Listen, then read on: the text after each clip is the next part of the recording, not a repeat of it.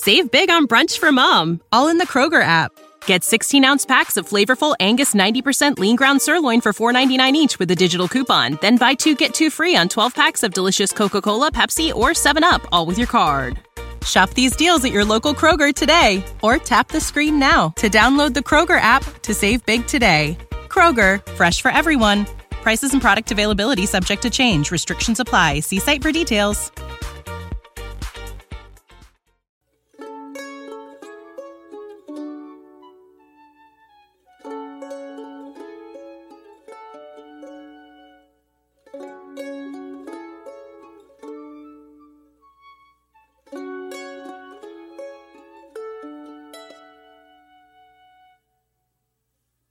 Hello, and welcome to the Latin American History Podcast, Episode 81, The Captaincies of Brazil.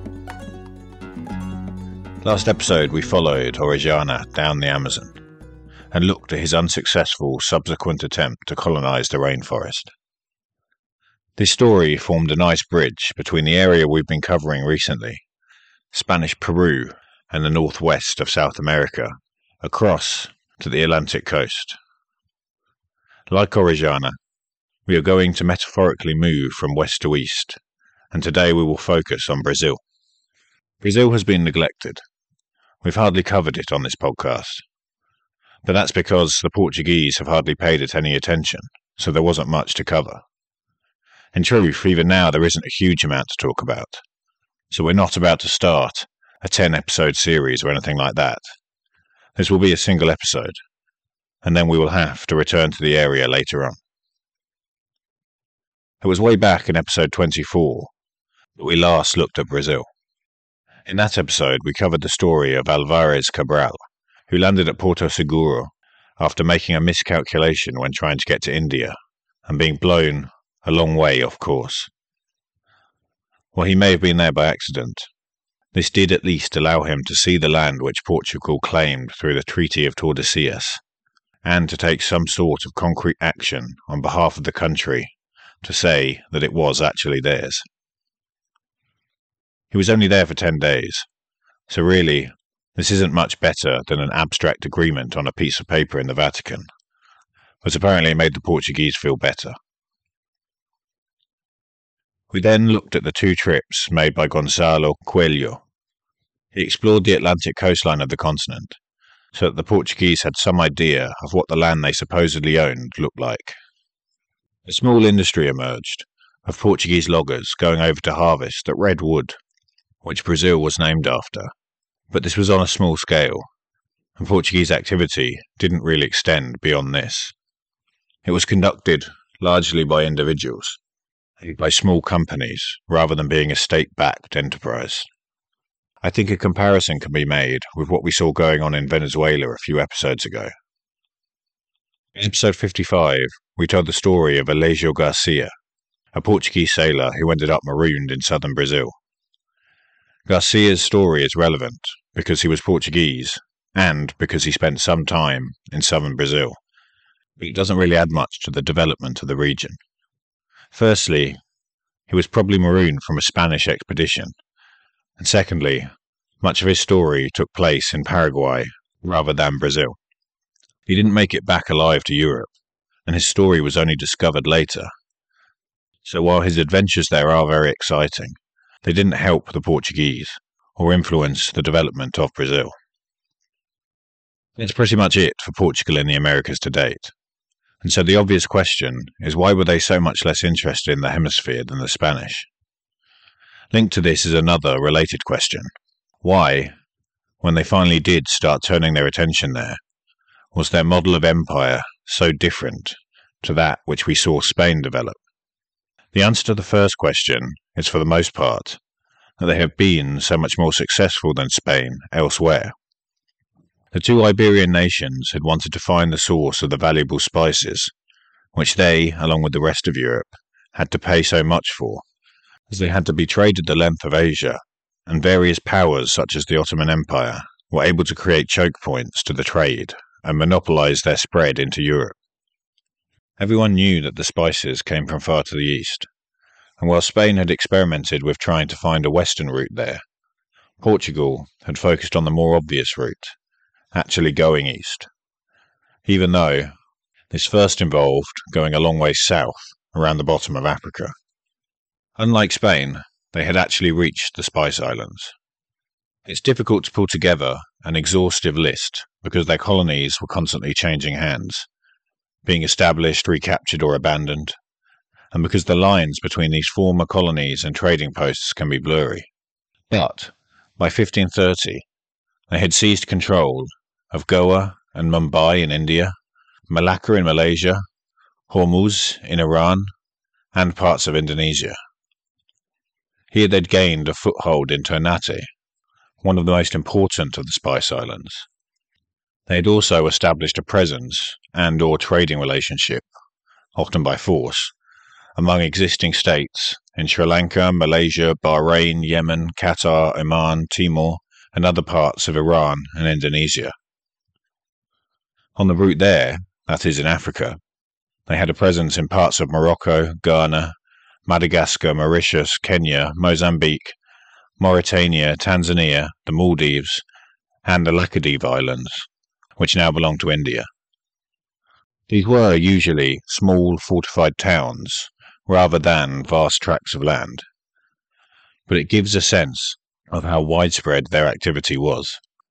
In addition to these, they had taken control of various island groups in the Atlantic, which they could use to resupply on their way to Asia. These were Madeira, the Azores, Cape Verde, and São Tomé e Príncipe. All of this was to say that they were doing pretty well elsewhere, and so it made sense that their focus was to the east and not the west.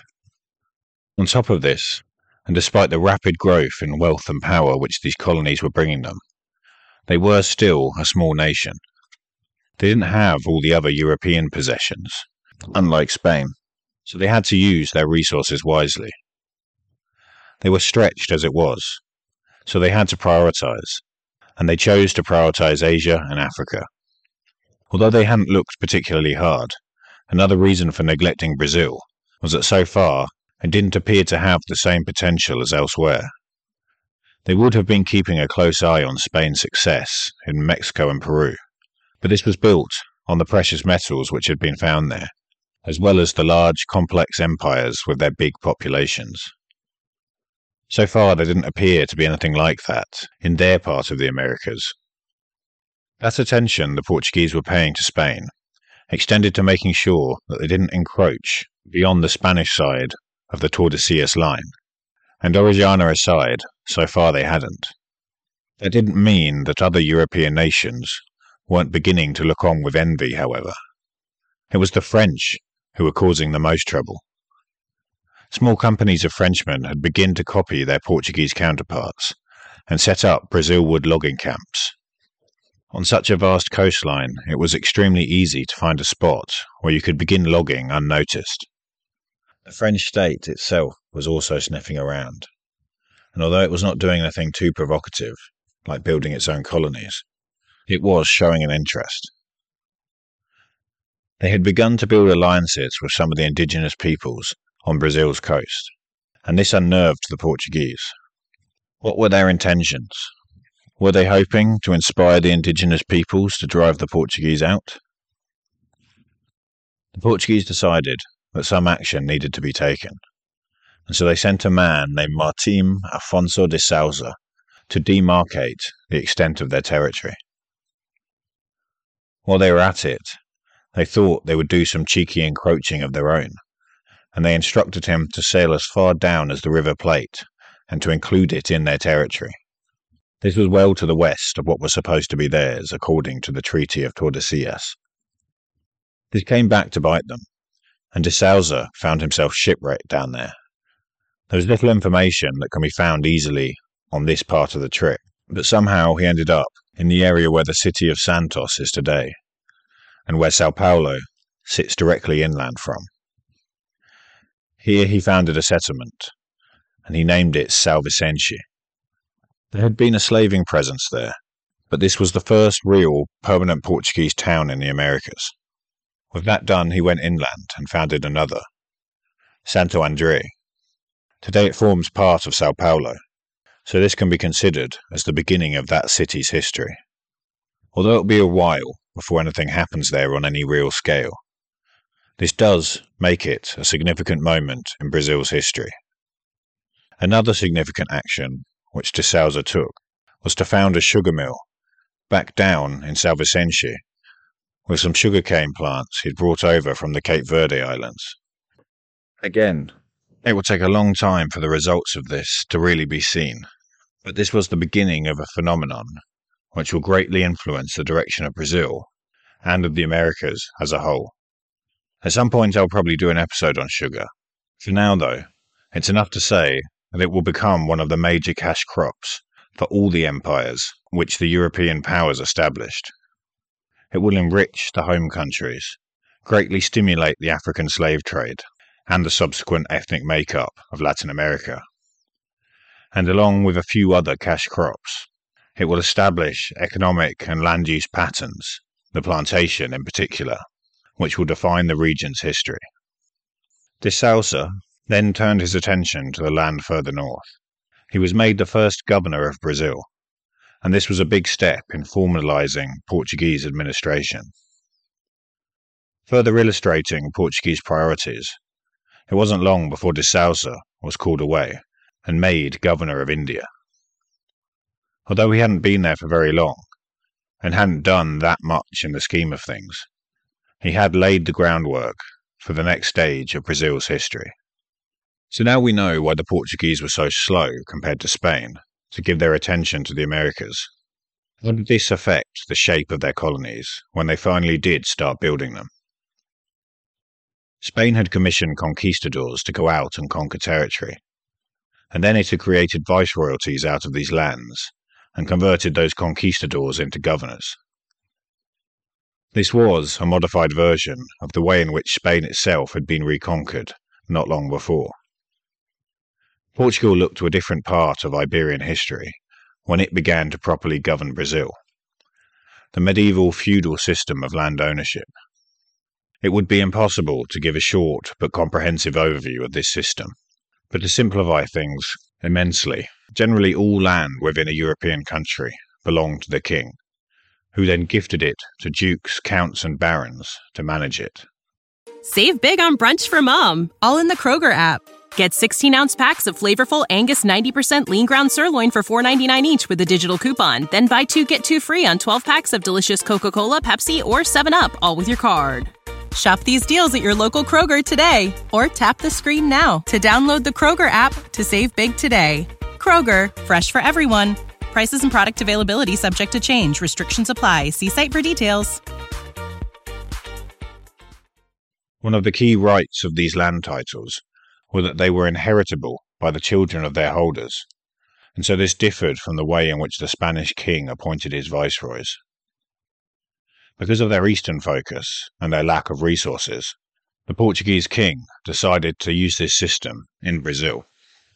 It had already been modified and used successfully in Madeira and the Azores, so it seemed like the obvious thing to do here. The land on the Portuguese side of the Tordesillas line was divided into 15 units, and these were named captaincies. They ran from east to west, each one extending up to the line, its other end including a section of the coast. They were then given to prominent noblemen, who were called the donitarios.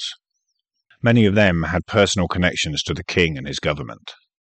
With this all sorted out, the king believed that he could now leave the governing of Brazil to his donitarios and focus on other things. In reality, however, it didn't work out like that. The system was an almost total failure. If you were a nobleman given a county in recently reconquered southern Portugal, you have a population, established cities, and farmland already in existence. There was none of this in Brazil. The indigenous peoples they encountered lived in a completely different way, and so a huge amount of effort and money would be required to build a Portuguese-style economy. 4 of the 15 donitarios did not have the resources required to make use of their land, so they never did anything with them at all. Those indigenous people understandably resisted the incursions of these outsiders, and when they weren't attacking newly founded settlements, They died in large numbers from disease. This meant that more Europeans were needed to actually work the land the Donatarios were trying to make economically productive. Of course, many Europeans died of unknown tropical diseases as well. 4 more of the Donatarios were killed in battles with the indigenous people. Most of the rest simply failed to overcome the difficulties and make their land governable. Every time a captaincy failed, or if its owner died without an heir to inherit it, it reverted back to the king, and he found himself at square one, responsible for its management again, and looking for somebody new to give it to. The main legacy which the captaincies left behind was in the settlements which the Donatarios built as their capitals. While they were largely unsuccessful at the time, places like Salvador, Espiritu Santo, and Ilhéus are still important cities today. The failure of most of the captaincies meant that success can be measured by simply continuing to exist. 4 of them could be called successes. They were São Vicente, a place which de Souza had founded, Ilhéus and Porto Seguro in today's Bahia, as well as Pernambuco. If you want to use a more stringent definition of success, only Pernambuco and São Vicente could be said to meet it in any real way. Pernambuco was the exception to the captaincy model. It was the only one which actually did really well. The first Donatario was a man named Duarte Coelho, and he seems to have been pretty capable. He had already made a fortune in Southeast Asia, and had participated in the conquest of Malacca. While there, he had married into the rich and powerful Albuquerque family. A relative of his wife was the Duke of Goa. Alongside his ability, it was this pre-existing wealth which allowed him to make a success of Pernambuco. After his time in Asia, he was put in charge of defending Portuguese possessions in West Africa, and after this, he moved to Brazil. One of the indigenous groups who had allied with the French, the Caiche, were within his captaincy, and they had been resisting the Portuguese. He managed to defeat them, and so he was able to found the city of Olinda on what had been their land. He saw the potential in de Souza's fledgling sugar industry down in São Vicente, and he invested in plantations and sugar mills. He also began planting cotton, and these 2 crops, combined with the Brazil wood, started bringing in money for himself and the crown. Because it was doing so well, Pernambuco was the only captaincy which continued to exist once the system had been abolished. That abolishing happened in 1549, when the king ordered that Brazil should be taken back under royal control. Much of it was already back under his control, because so many captaincies had failed. The system had been in place for just 15 years. The failure of the captaincies was obviously the main reason for doing this, but perhaps the reason he chose that moment to act was because a few years beforehand, Orellana had arrived back in Europe and was preparing his attempt to establish his new viceroyalty. The French still weren't going away either, and because the Donatarios didn't even have the resources to establish their colonies, they certainly weren't able to defend them. The king decided to copy the Spanish model, and he united Brazil into one colony. Then he appointed a governor-general to run it. This position was the equivalent of the Spanish viceroy. The boundaries of the captaincies were redrawn so that they made more sense when mapped out onto the geography on the ground. They were no longer separated by arbitrary straight lines. The first of the governor-generals was a man named Tomé de Souza. He purchased the city of Salvador from its Donatario and made it the new capital of Brazil. He chose it partly because it was an easily defensible settlement, and partly because it was located between the 2 most successful centres, Pernambuco and São Vicente. Tomé de Souza governed for 4 years before returning to Portugal, but he would be the first in a long line to hold the Governor-General position. Before finishing this episode, it's worth quickly looking at 3 types of colonists who will help to define the captaincies as well as the early governorship periods of Brazilian history. The first were the Jesuit monks who Tomé de Souza brought with him. They were quickly spread out across Brazil, and make it their mission to convert the indigenous peoples to Christianity. Their leader was close to de Sousa, and the monks helped him govern effectively while the administration was still being set up. His vision for the future of the indigenous peoples differed from that of most of the colonists, and this created a tension which will continue for a long time. He wanted to destroy the traditional forms of the indigenous societies he encountered, and to convert them into Christian subjects.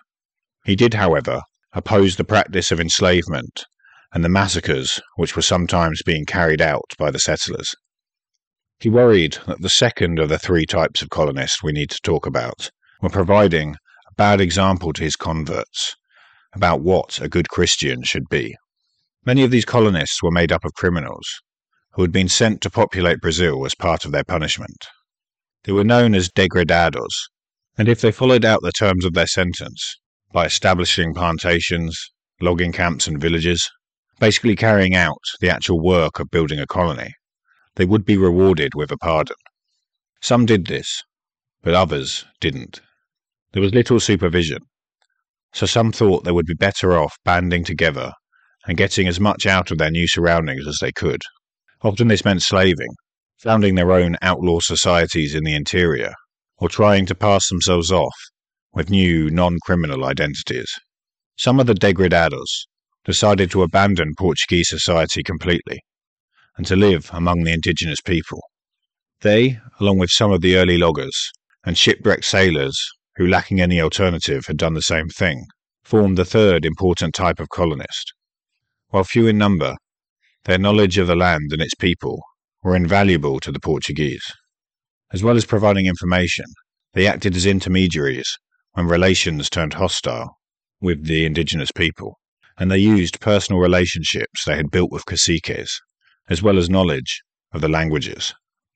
There are two particularly well-known examples. João Ramalho arrived in the area where São Vicente was founded all the way back around 1510 to 1515. How he got there is unknown, but by the time the colony was being set up, he had married the daughter of a local cacique and helped that cacique trade with groups of passing Europeans. When Martim Afonso de Sousa arrived, it was Ramalho who showed him up into the hills and helped him found Santo André. In 1562, another group of indigenous people attacked the settlement, and Ramalho enlisted his father-in-law's people to help successfully defend it. The other example was a man named Caramulo. Although he was Portuguese, he had probably come to Brazil aboard one of those rogue French ships, and when it sank near Salvador around 1510, he had been washed ashore. The Tupinambá took him in and gave him the name Caramulo. He too married an indigenous woman and assisted the Portuguese colonists. It was thanks to his help that Tomé de Sousa was able to make Salvador his capital without it being attacked by the Tupinambá. This is where we will leave Brazil, but it won't be too long before we return. While it is in a much more established position than it had been at the beginning of this episode, the colony still faced many challenges, and it was definitely still in its infancy. What's more, the French had not stopped showing interest in the area, and soon they would be making an organised attempt to stake a claim to Brazil. You've been listening to the Latin American History Podcast, written and recorded by Max Sargent. For more information, visit the website www.maxsargent.com/The History of Latin America, and that's spelt MAXSERJEANT. If you have any comments or questions, feel free to get in contact at historyoflatinamericapodcast@gmail.com. You can also find the Facebook page by searching for the Latin American History Podcast. The Twitter handle is @HistoryLatinAM, and if you've liked the show, you can help out by leaving a review on iTunes. Alternatively, if you visit the website, you'll see that each episode is accompanied by relevant photos. Most of these are my own, taken during my time in Latin America. All these photos and more are available to purchase as prints at my Etsy shop. You can find this at www.etsy.com/MaxSargentPhoto. That's spelt www.etsycom/MAXSERJEANT photo. Thanks for listening. Save big on brunch for mom, all in the Kroger app. Get 16-ounce packs of flavorful Angus 90% lean ground sirloin for $4.99 each with a digital coupon. Then buy 2, get 2 free on 12 packs of delicious Coca-Cola, Pepsi, or 7-Up, all with your card. Shop these deals at your local Kroger today, or tap the screen now to download the Kroger app to save big today. Kroger, fresh for everyone. Prices and product availability subject to change. Restrictions apply. See site for details.